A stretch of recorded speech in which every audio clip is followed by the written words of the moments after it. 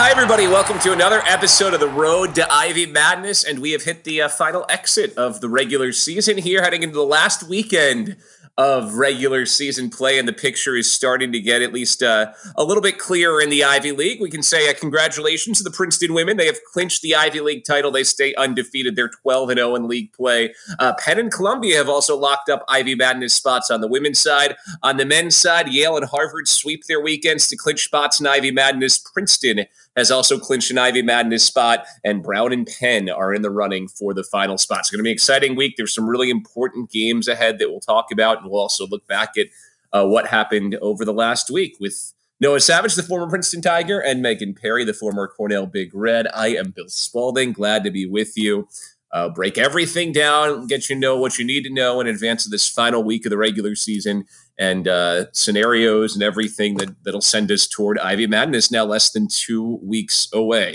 All right, so with all of that, let's talk headlines. Megan, lead us off. Your headline from this week. Yeah, well, finally, we're getting the final picture, it seems like, as far as Ivy Madness is concerned. Really excited about Columbia and the momentum that they have, as well as Princeton, what they continue to do in dominating just Ivy League play and their landscape on the national scene, and Penn, having themselves back into the conversation towards the top of the standings. Those are my major headlines. Looking forward to digging into more of that soon. All right, and Noah, your headline today? I mean, Yale took care of business at home, and Brown really didn't. So now Penn is in my opinion, more in the driver's seat. Even though they don't control their own destiny fully, they've got the easier road because they go back home and they're going to host Columbia and Cornell. But the swing between Penn and Brown was a huge deal in that fourth place race. All right, well, we're looking forward to really diving deep this episode. When we come back, it'll be Noah and I taking a look at men's basketball. Megan will be back with us a little bit later on as we dive into the Ivy women's playoff picture with 2 games for each team to go here still in the regular season. That's as the road to Ivy Madness continues. All right, Noah Savage back with me, Bill Spaulding, and it was a great week of basketball in the Ivy League. Noah, let's start with Yale. They still lead the standings. They're 1 game up on Harvard. Of course, they play Harvard head-to-head, which we'll talk about a little bit later on. Big weekend for them last weekend, though, getting through Penn and Princeton at home, back-to-back 3-point wins. Let's start with the Penn game, because on Friday, they had no business winning that game. 2:53 to go. They were down 10. They hold Penn without a bucket the rest of the way to win 76-73. They forced 7 Penn turnovers in the last 2 minutes and 53 seconds. So you can look at that 2 ways, Noah. First, obviously Yale did everything they could to get back into that game. Well-deserved to kind of boost them toward first. But if Penn ends up missing out on Ivy Madness, this is the game, and this is the 2 minutes and 53 seconds they can point back to, because that's a game that should have been in the Penn win column and just got away from them at the end. Yeah, and you know what? I'm going to break it down a little bit and highlight a couple key plays in that stretch that were both great plays by Yale and bad plays by Penn, all right? So if you think about it, they're up with 2 minutes left to go, and kind of you could see something happening, but they're still up 142, up 10. They throw a pass behind Martz. They foul Gabadon. He goes to the line. Then Penn actually breaks the press when they're up 130 with 132 left to go. Penn to the line 1-1. They miss. And remember, Bill, I've told you, this league is going to come down to free throws. So if Penn just hits 1 or 2 of those, that gives them a little bit more breathing room. Now, with all this stuff going wrong, Azar Swain makes a great play. You got to highlight this play. He gets on the ball on a loose ball on a scrum, and he doesn't call timeout. He doesn't wait to get tied up. He throws it ahead. And when you make a play from the ground like that, that's a great play. So they could have just waited and get tied up and got the ball back, but now you're going against a set defense. All right. The steal that Jalen Gabadon makes, where he deflects the ball with his right hand and then somehow knocks it away with his left, was an unbelievable play. And then Penn still has a chance to just get it over half court and run out some clock. They break the press finally. They dribble it right up the middle. They throw an impossible pass to A.J. Broder. Nobody catches that pass. They throw it way ahead of him. He catches it by some miracle. And then Eric Monroe blocks it. How does he block that shot, Bill? I mean, first of all, you're still up 1, Penn. You're up 1. Even if you're A.J. Broder, if it's not a wide open layup, kick it out. dribble the ball, get it to a good free throw shooter. You've got a point guard blocking a center shot, and when they review, it ends up being Yale ball. But everything went wrong for Penn, but you've got to give Yale credit for the plays that they made. Yeah, they came through on offense, too, when they needed to there. Really good ball movement late in high-pressure situations. Jordan Bruner ends up with the go-ahead dunk with about 13 seconds left to go. And, boy, how good did he play all around? I know we talk each week about how many versatile big men there are in this league. How about this stat line for Jordan Bruner? 15 points, 6 rebounds, 6 assists, and 4 steals, plus that go-ahead dunk with 13 seconds left. Yeah, and when he got that dunk, Penn had inbounded the ball in the center of the court for once during that stretch, which is the right thing to do. You just can't get trapped in the middle of the court. And the way that you end up getting trapped is they inbounded it basically 1 foot into the court. You've got to throw the ball ahead. You've got to look ahead to the long pass, and that's how you break a press. Give Yale a ton of credit for the press and forcing Penn into those trouble areas. But if you're Penn, you got to know, get out and bust it up the court and then kick it out to somebody else. Like they had another play where they broke the press and then somebody tipped it from behind.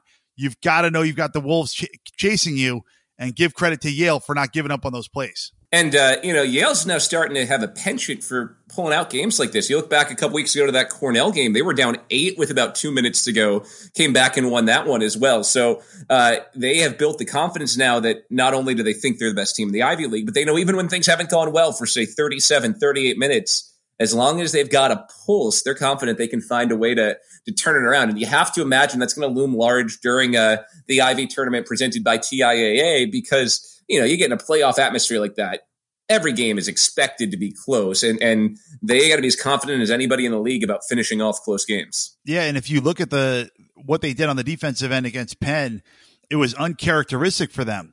They gave up 12 three-pointers on 41% shooting. They gave up 48% shooting from the field, which is way above what they usually do. But how do they win that game? It's with the 18 turnovers they forced, many of them late. But that shows their versatility. Maybe they're not having their sharpest defensive game in terms of the scouting report. That's okay. They can make up for it with athletic plays like getting steals and getting blocks. But I'll tell you what, that block by Eric Monroe was unbelievable and was the play of the game, I thought. All right, we could talk about this game all day, but there were a lot of other big games in the Ivy League as well. So let's keep moving on, and let's talk about how Yale then followed that up with the win over Princeton, 66-63. Another close game. They didn't have to turn around a big deficit late, though. They hung on at the end as Princeton had a couple chances to tie the game, but came up empty on a pair of three-pointers. We saw that duo inside be super effective for Yale. 11 points, 12 rebounds, and a double-double for Jordan Bruner, and then 18 points, 8 rebounds for Paul Atkinson, and Yale as a team continued to rebound well. They were +8 on the glass. Yeah, and you know what? Both teams did a good job of taking away a key player on the other team. I thought Princeton did a really good job against Azar Swain. He still had the 11 points, but remember, this is a guy who torched the Tigers in the first outing, was hitting threes from all over the court. They forced him into a tough percentage, just 4 for 11. He only got to the free throw line once and just finished with 11 points. And then on the other end, Richmond Ariguzzo had a really tough game, turned it over 5 times, and 3 of those were travels in the first half that, you know what, some of them, I don't know if it just looks like a travel or if it's a travel, but either way, the way that Yale was double teaming him, throwing a hand towards him when he was posting up, it kind of had him discombobulated. And you got to give both teams credit when one of your guys isn't performing at that star level that he has all year long. Other guys stepped up. I mean, Paul Atkinson, you could pencil him in. He's going to get you 16 to 18 points. He's going to get you 8 to 10 rebounds, 8 for 13 again. This game came off the bench because it was senior night. He and Jordan Bruner, again, a spectacular duo. Bruner with the 11 points with the 12 rebounds and 4 assists. So versatile for the Yale Bulldogs. And if you compare this game to the first one, Bill, Princeton played a lot better. I mean, they are right there. They have 2 good looks at a 3 with a chance to tie it late. They've got to gain a lot of confidence from this, and I wouldn't be surprised if this is your matchup in the Ivy League championship game. Princeton has locked up a spot in the Ivy tournament, 8-4 on the year. Yale still controls its destiny to win the Ivy League title at 10-2. To do that, though, they'll have to get through Harvard. The Crimson have now won 6 in a row. They're now 9-3. And, they have an 8-point win over Columbia, a 9-point win over Cornell. And I think the story of this week can be told really in two similar facets, depth and bench scoring. So let's start with bench scoring. That was the key in the Columbia game. They got 46 bench points, led from 19 points from Rio Haskett and 15 off the bench from Chris Ledlum. Yeah, and if you haven't seen Chris Ledlum play yet, he's just another excellent player that, Coach Amaker just goes out. He does a great job recruiting, and even though they've already got a ton of great players, he's always reloading. And Chris Ledlum is really strong and really confident. And those are the two, as well as a great shooter. And for me, he puts a lot of pressure on the defense, and he's a similar player to Danilo Juricic, who also came off the bench and had a good game in the fact that they're interior players, but they're really, really good shooters from downtown. Yeah, and the thing about this Harvard team, getting that depth from its bench, and with guys like Chris Ledlum, with Rio Haskett, coming into this year, maybe it wasn't necessarily a thought that it was going to be super necessary, but obviously as things have gone with players who are available and who aren't, they've needed that depth. And, these are guys who've just gotten better and better as the year goes on. Early in the year, when I talked to Harvard coaches, they loved Chris Ledlum's potential, and he had some big games, but also some games where he didn't make a big impact. And on top of that, they kind of thought, okay, super athletic, has the skills. Sometimes he's a bull in the china shop, doesn't quite know the nuances of the college game yet. Now we're almost 30 games into the year. Harvard's played 27 games. You can see that he's really picked up a lot of those nuances. He's picked up that experience, and he's not playing like a kid who's new to college basketball anymore. Yeah, well, I mean, I'm not a coach, but I know that as a player and as a teammate, I would rather have a guy come into college really confident, and you kind of have to, pull him back a little bit, than someone who's going to come in timid and act like they're a freshman. So for me, I love Chris Ledlum's attack mode, where he comes in and he's like, you're going to have to guard me. And yeah, he might come in and miss some threes and have to go to the bench and come back, into the game later. But I love that he's so aggressive. I love his shooting ability. He's got a really strong body, but I think as he matures and grows and gets a little bit stronger, he's going to be really scary for a long time in this league. And then you saw Harvard's overall depth in the game against Cornell. No one scored more than 12, but they had 8 players score at least 6. So that was the key in beating Cornell. The other area where they've continued to perform well, and really especially after those close losses early in Ivy League play, they got back to the basics of what has been a good Harvard team over the last decade. They have been physical inside. They've played tough defense, and they rebound the basketball incredibly well. They were plus 10 on the glass against Columbia, plus 8 against Cornell. You match kind of the size and strength of Chris Lewis, but even you look at other positions, like Robert Baker plays a guard position sometimes. He's 6'11" with a crazy wingspan. Justin Bassey sometimes is playing point guard. He's 6'5" and thick. So Harvard's big and physical everywhere, and that allows them to kind of wear down opponents as games go on as well. Yeah, and when you look at going into the Ivy tournament and Ivy Madness, a couple of the things that you look at as how do you win so many close games? They shot a high free throw percentage, 78%. They made threes, 43% in that game, and then had a positive assist to turnover ratio. Actually, that's not true. Not a positive assist to turnover ratio, but you had a lot of guys getting involved, passing the basketball. Kirkwood, Bassey, and Haskett each with 2 assists. That's the type of game you've got to play. They've got to limit those turnovers, especially when you're talking about playing potentially a Yale team who can really turn you over, as we highlighted earlier. All right, and now let's talk about the one other game last week that maybe looms larger than any in terms of the race for who's actually going to be in Cambridge in a couple weeks at the Ivy tournament, and that was Penn over Brown on Saturday. Penn entered that game coming off the loss to Yale where they let it get away from them. And, things could have really spiraled on the Quakers. Instead, they were a game back at Brown. They pulled it together. They win 73-68. And they almost had to push away flashbacks of the night before. They had a 9-point lead with 2 minutes left. Brown got it back to 3 with 43 seconds left. But this time, Penn hung on. They made enough plays late and picked up that huge win to put them at 6-6, tied with Brown for 4th. Brown, they had 2 stretches this weekend where they just went on scoring droughts and missed a lot of shots. Against Princeton, it was a huge drought. It was an eternity, it seemed like, in the second half. But against Penn, it was just a matter of missing open shots, I thought. They didn't particularly shoot the ball that well from downtown, just 8 from 29. And Zach Hunsaker was really good and really aggressive, but he did miss some shots that he's going to look at the tape and go, man, that was an open 3 I could have made. Here's another one. And then Brandon Anderson went 2 from 10 from downtown as well. So you have to credit the Penn defense with limiting those guys. But if you look at the line of Tamanang Cho as well as A.J. Broder, I mean, these are incredible lines. Tamanang Cho had 20 points, 12 rebounds, 6 assists. And then A.J. Broder, 28 and 7. I mean, are you kidding me? That type of production out of two bigs in the Ivy League? I think we really have to talk about A.J. Broder this weekend, because even though it got lost in the loss against Yale the night before, he was unbelievable in that game against the Bulldogs as well. I mean, he had 25 points. He had 7 assists. He continues to be one of the best assist men in the Ivy League from a post position. And he was super efficient all week too. It's not like he racked up a ton of shots to get there. Here's a guy who's playing his final weeks of college basketball and doesn't want that run to end, and realizes now, I think that, you know, if Penn's going to make Ivy Madness, a lot of it's going to be on him. And he stepped up and had a couple of his best games of the year this weekend. Yeah, and, you know, just to highlight how important passing is, Bill, there was a couple plays where he's on a drive or he's on a little roll off a pick and roll where the help actually gets out of the way because they think he's going to kick it out to shooters.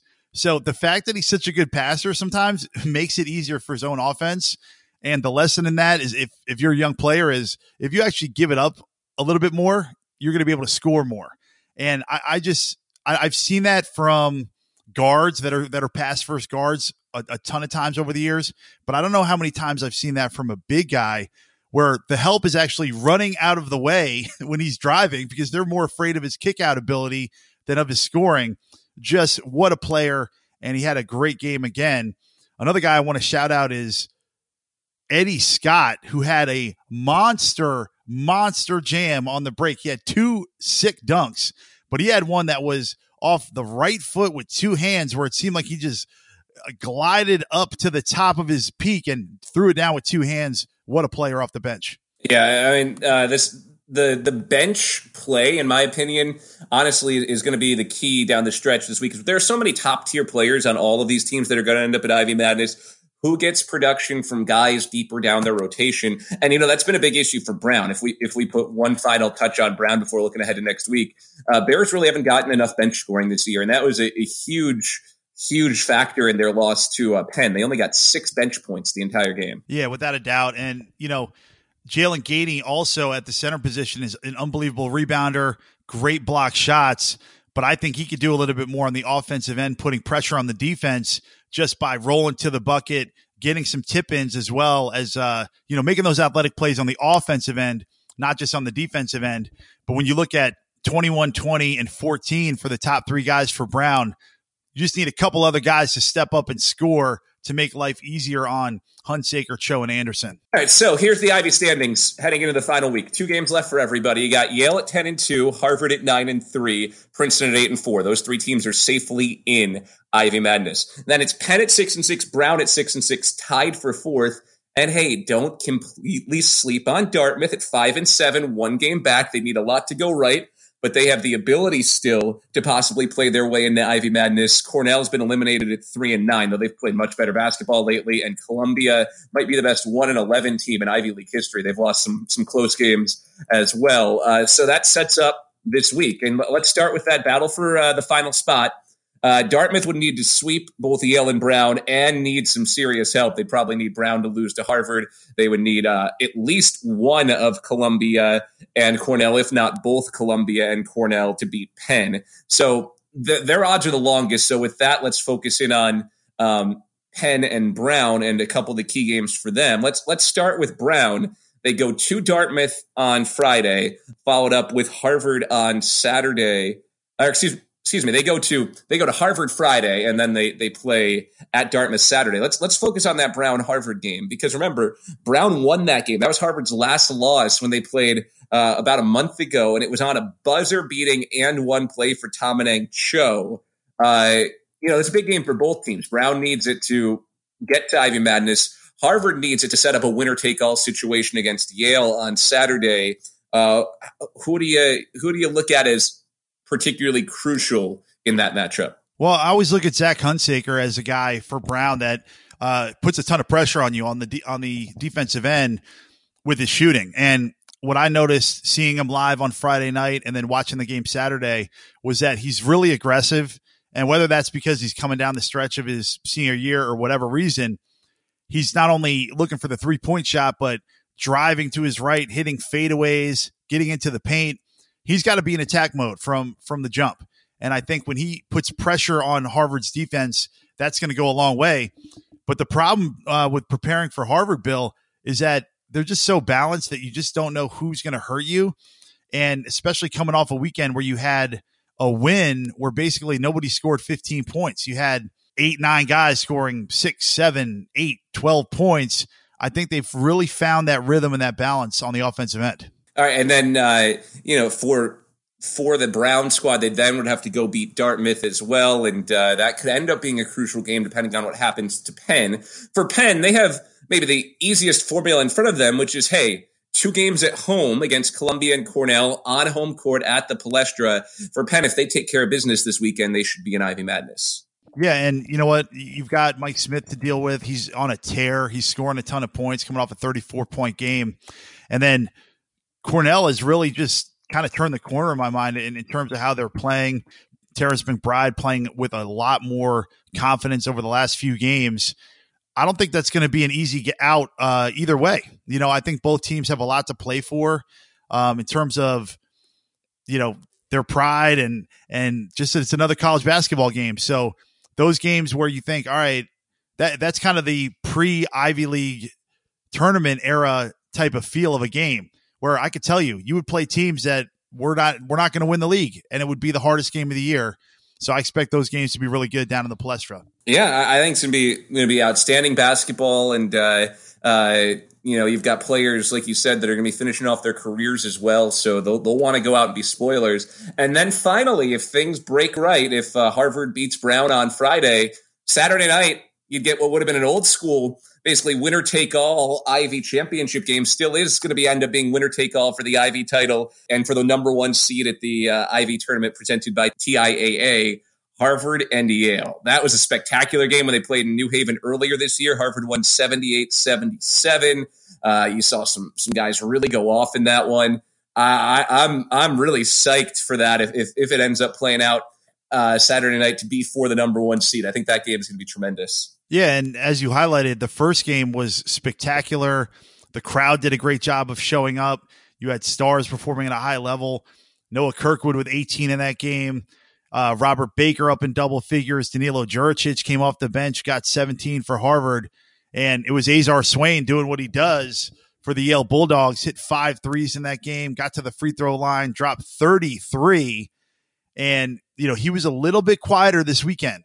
And when a guy like that, only gets 10, 11 points, watch out because he's going to be looking for a shot. And you know that Eric Monroe and Jordan Bruner are going to be looking to set him up. Yeah, it's going to be a heck of a basketball game. Going to be a great week.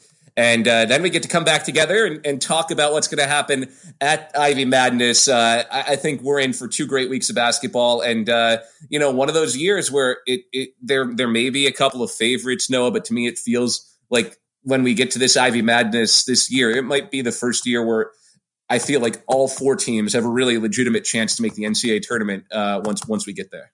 Right, without a doubt. And, this is a year where the Ivy League tournament – it just feels even more right than it usually does, right? Where you look at, for me, it's the top 3 teams could have been, if a couple balls bounced a different way, could have all split 1-1, right? So if Yale and Harvard end up splitting, then how do you have a favorite when you've basically potentially got one team won one time, another team won the second time, and here comes the third matchup. So there might be no clear favorite if Yale drops this game to Harvard. If Yale beats Harvard, you got to think Yale's the favorite headed into Ivy Madness. All right, well, looking forward to back next week to preview Ivy Madness. Going to be a great weekend of basketball, so be sure that you're tuned in all weekend long. When we come back, Megan will hop in, and we've got lots to break down on the women's side as well. That's as Road to Ivy Madness continues. All right, Megan Perry back in with me, Bill Spaulding. And Megan, let's start our weekly Sing the Praises of Princeton portion of our Road to Ivy Madness segment. Starting with the midweek win against Penn last week. It was another just incredibly impressive performance this week for Princeton. 3 wins. How about 80-44 over Penn? Just a crazy blowout. 81-39 over Brown, and then 64-49 over Yale. Let's not focus so much on each game individually because they all are kind of collective of what Princeton's been able to do all year long. Let's back it out now and look at 12 games in, what they've been able to do by the numbers. It's wild. I mean, you look at some of their league-only numbers. They're giving up just 44 points a game in league play, and they're winning Ivy League games by an average of 26.5 points already this year. It's outstanding. I mean, we sing the praises of Princeton basketball every week because they are worthy of it. It's fun. I like to watch greatness, and this is a team that is playing at an elite level. And we talk about the numbers, to know that they are holding teams to just 44 points, 44.8 to be specific with it, per game. That's discouraging, to anyone. As you look at the scouting report and thinking about ways that you might be able to contest, first you have to be able to score with them. And 44 points is not going to get it done. Secondly, Princeton, the way that they're winning right now is something that really, I think we have to sit back and enjoy it while it lasts, because it's something to really marvel at. This team is dominant in every space on the floor. And at this point in time, I think they have definitely separated themselves from the pack. And it's really more about hoping that you can compete with them. I don't even really see that there are teams right now, as evidenced by their record, that are going to be able to beat them. This team is that good.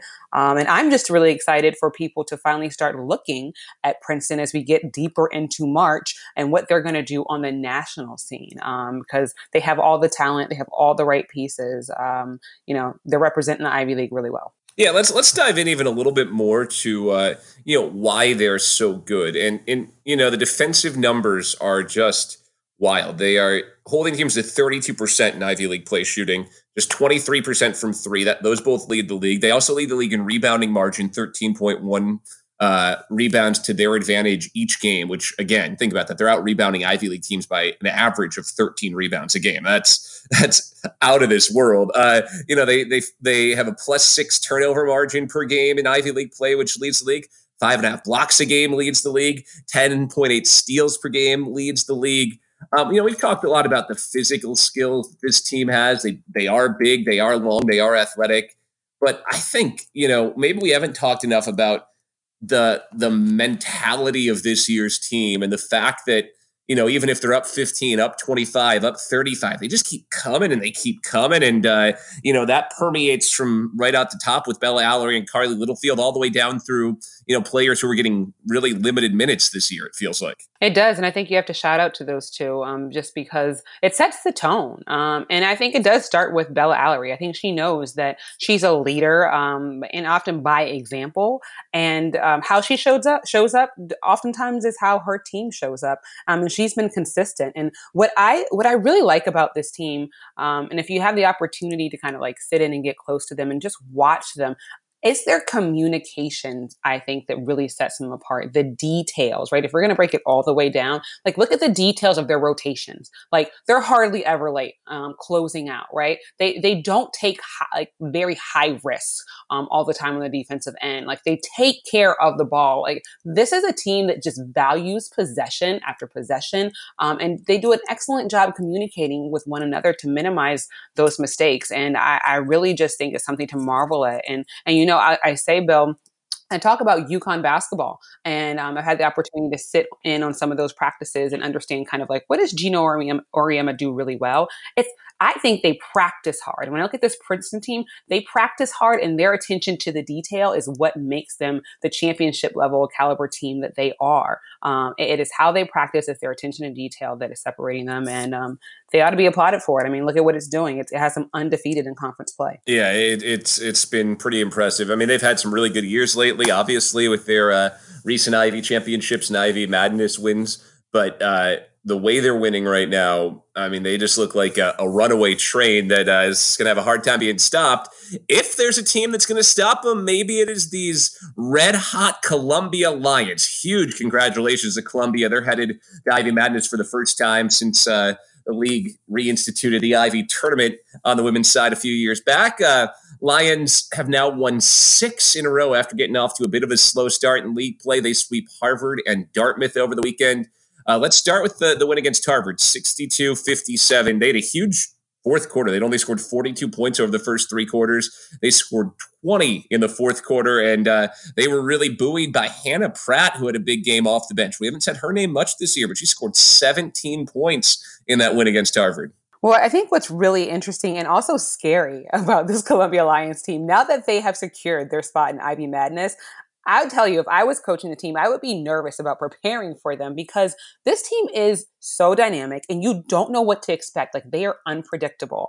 And the way that they're playing, they're having so much fun. And when you're like, the first time to something, you don't know what you don't know, right? So they are going to come in. They have nothing to lose, only something to gain. And I think what I love about this team is that it's someone different every single night that's able to step up, right? Like we said, we haven't said the name Hannah Pratt hardly all season long, but like, look how she stepped up for her team, right? We know what Abby Shue can do. We know what Sienna Durr can do. It's the fact that it's an unpredictable threat that can arise and totally shake up your scouting report and throw you off that has this Columbia Lions team sitting pretty with the spot secured in Ivy Madness.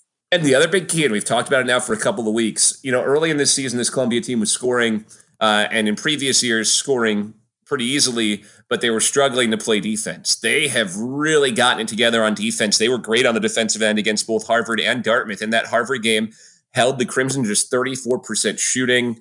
You're never going to completely shut down Lola Mullaney, but they made her work for her shots. They've gotten more physical and grittier, especially on the defensive end and on the glass, and that's been the big difference in this 6-game win streak. They've won games with defense. Yeah, they absolutely have, and I feel like there's a theme here, right? Like the teams that have clinched their spot, there's been a commitment to the defensive end, right? For Princeton, for Columbia, for Penn. But I think the difference in Columbia and their maturity and their growth has been how they've committed to the defensive end and making that a part of their culture, right? And what Coach Griffith has done has been so impressive because she's gotten buy-in from her players. She's like, look, guys, if we do this, if we're able to, meet these benchmarks, like we're going to have these results. And like they bought into the concepts, they're practicing it, and look at where they are. I mean, this team's got to be really excited about what they've been able to accomplish together, and what they've been able to do specifically on defense has been remarkable. Boy, yeah, somebody should create a saying, something like, defense wins championships or something like that. I can't believe no one's thought of that before. They played good defense. Played good defense against Dartmouth as well. They won 62-50 in that one. That's the game that officially locked up Ivy Madness for Columbia. And the third team to lock up Ivy Madness is Penn. They'd gotten off to a rough start this week. They'd lost big to Princeton. They'd also lost to Yale, but on Saturday they lock up an Ivy Madness spot with a 74-60 win over Brown. They've still won 8 of their last 10, so they're still in good shape heading toward Ivy Madness. I want to talk though about Yale, because it's Yale who bolstered its Ivy Madness positioning with that big win Friday over Penn, 71-54, and that to me felt like a game where Roxy Berriman just decided, okay, I know we've got a good scoring balance generally, but this is a night where I need to be big, and she played like one of the best players in the league, scoring 29 points on Friday night to help Yale get that important win and put them 2 games ahead of Harvard for the 4th and final spot in Ivy Madness. Yeah, I think you're right about Roxy Berriman when she decided it was time to take over, quite frankly. And that's what some of the best players do. She has the capability. We know what she can do as far as being able to put the ball in the basket. 29 points. I mean, that says enough. But then the 5 assists, I think, is what really got the job done. We know that she can score the ball, but when she's able to facilitate, get others involved, and make those conversions, that's when Yale really is at their best. And that, I think, is critical in helping them have an opportunity to potentially lock in that 4th and final spot. She's not only got to score for their team, but she's got to be able to distribute and get others involved. All right, so let's look at the Ivy standings. Princeton 12-0. They have not just locked up the spot at the Ivy tournament. They have won the Ivy League championship, and now they just have 2 wins standing between them and an undefeated regular season in Ivy play. Penn and Columbia at 8-4, currently tied for second. Yale 7-5, sitting in 4th, but only 1 game out of second. Harvard at 5-7, still alive, but 2 games back with 2 to play. They're going to need a lot to go right. Cornell, Dartmouth, and Brown have all been eliminated. Cornell and Dartmouth at 3-9, Brown at 2-10. Let's talk about that race for the final spot. So it's Yale or Harvard. With either one Yale win or one Harvard loss this weekend, Yale clinches that final spot. So what Harvard needs to happen is Harvard needs to beat Brown on Friday, and they need Dartmouth to beat Yale on Friday. If that happens, then the Harvard-Yale game on Saturday is a play-in game. If Harvard wins, they would get to 7-7, tied with Yale, and Harvard would have beaten Yale both times head-to-head. So the Crimson would make Ivy Madness. If Yale wins that game, then Yale would end ahead of Harvard in the standings. They'd get into Ivy Madness. So let's start with the Yale mindset going into this week. And remember, Yale was in this situation last year. If you went to the final weekend, they were in the driver's seat, controlling their own destiny, and they saw it slip away. They had a tough weekend. They didn't get in. Cornell took the final spot instead. How much do you expect that experience kind of shapes how Yale's feeling this week, either as a positive of like, okay, we this year know the pressure we're going to feel and now we can execute it, or is it a negative of the, last year it got away from us. Let's not have that happen again. This moment is everything for Yale, and I'm excited for them because they have the opportunity, as you said, to control their own destiny. It is a very familiar position. They know what the pressure feels like. They have a whole another year of experience under their belt, and I think that works into their favor. They got to recognize the moments in which they have to make the changes, but I think it is tough to keep a team like Yale that's so dynamic with such strong scoring power. It's like difficult to keep them down for more than one time, like they need one win.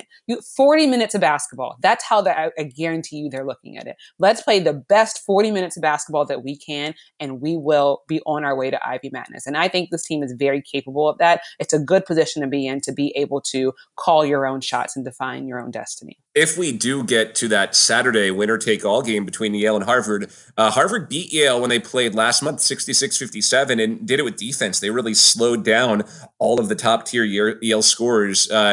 What would you be looking for on Saturday if that game ends up being that monumental game to see who comes in? What do you think is the key differentiator in that game? Oh boy. I'll be standing in my living room like the whole time, probably sweating. But I will, the differentiator I think is going to be, it's not going to be the first and second line on this scouting report, right? It's not about stopping and containing individual players. It's what are you going to do different?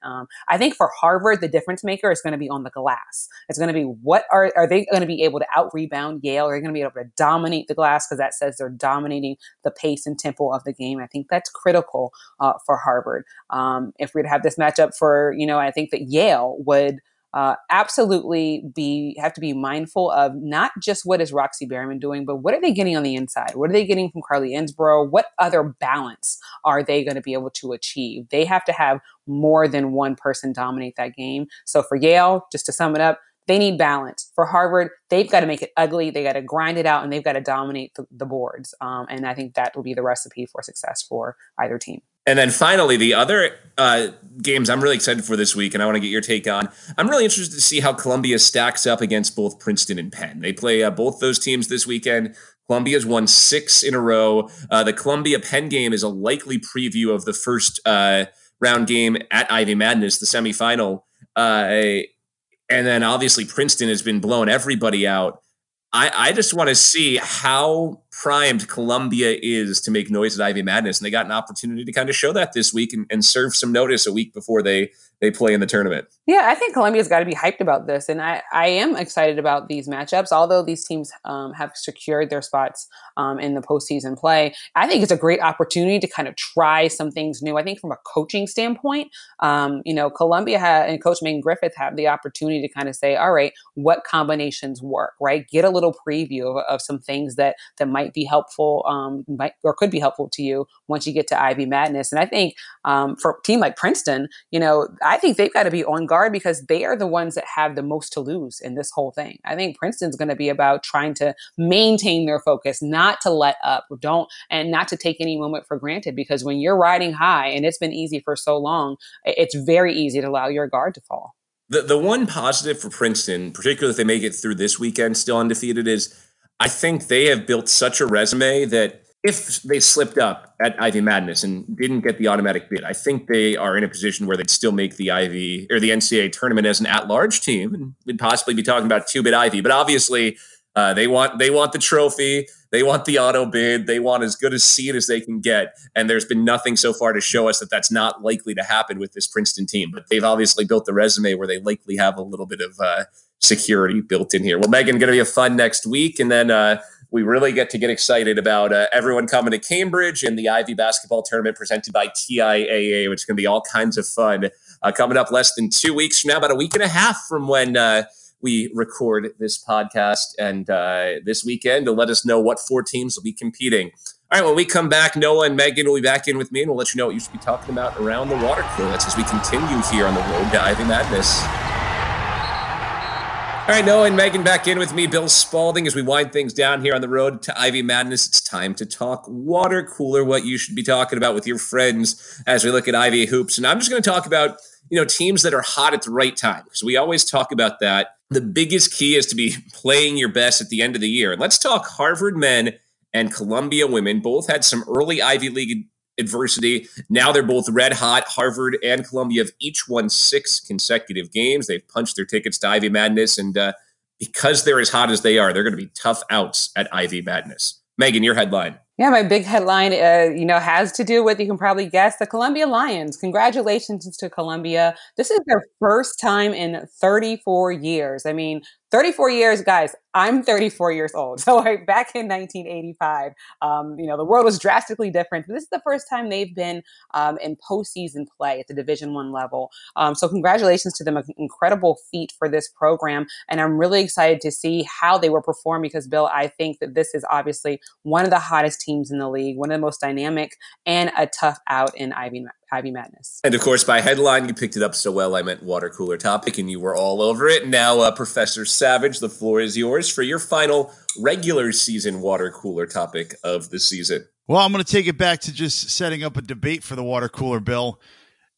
I can't remember a time covering this league where there's been a tougher player of the year race for me, because you've got Jordan Bruner, who's on the first place Yale Bulldogs, who's basically in the top 5 of a million categories, whether it's blocks, assists, scoring, rebounding. And then on Penn, AJ Broder, as a big guy, is leading the league in assists, is second in rebounding, is a top 5 scorer. You've got 2 of the most balanced big guys and versatile big guys I've ever seen. And oh, by the way, Paul Atkinson might be Yale's best player.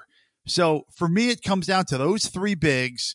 Who are you going to reward? The guy who is the most versatile, or the guy who's the most consistent for the first place team, or a guy who is just an unbelievable player? I mean, you look at the stats and you watch him play.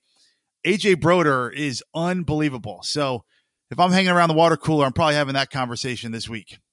I'm going to give you some homework. Next week, we're going to have a discussion. You're going to decide who you're voting for. So that's think on that through this weekend and how things play out. But next week, you're letting us know who your pick is. Wow. In that group. Tough. Very tough. Okay.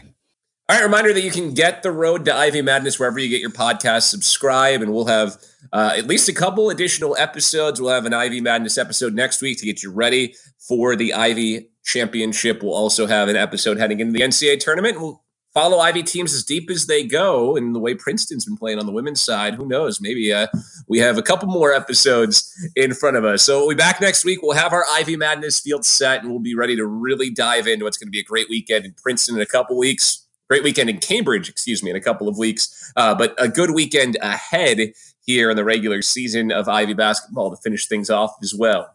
For Noah, Megan, Bill Spaulding saying so long, and enjoy your week of Ivy hoops.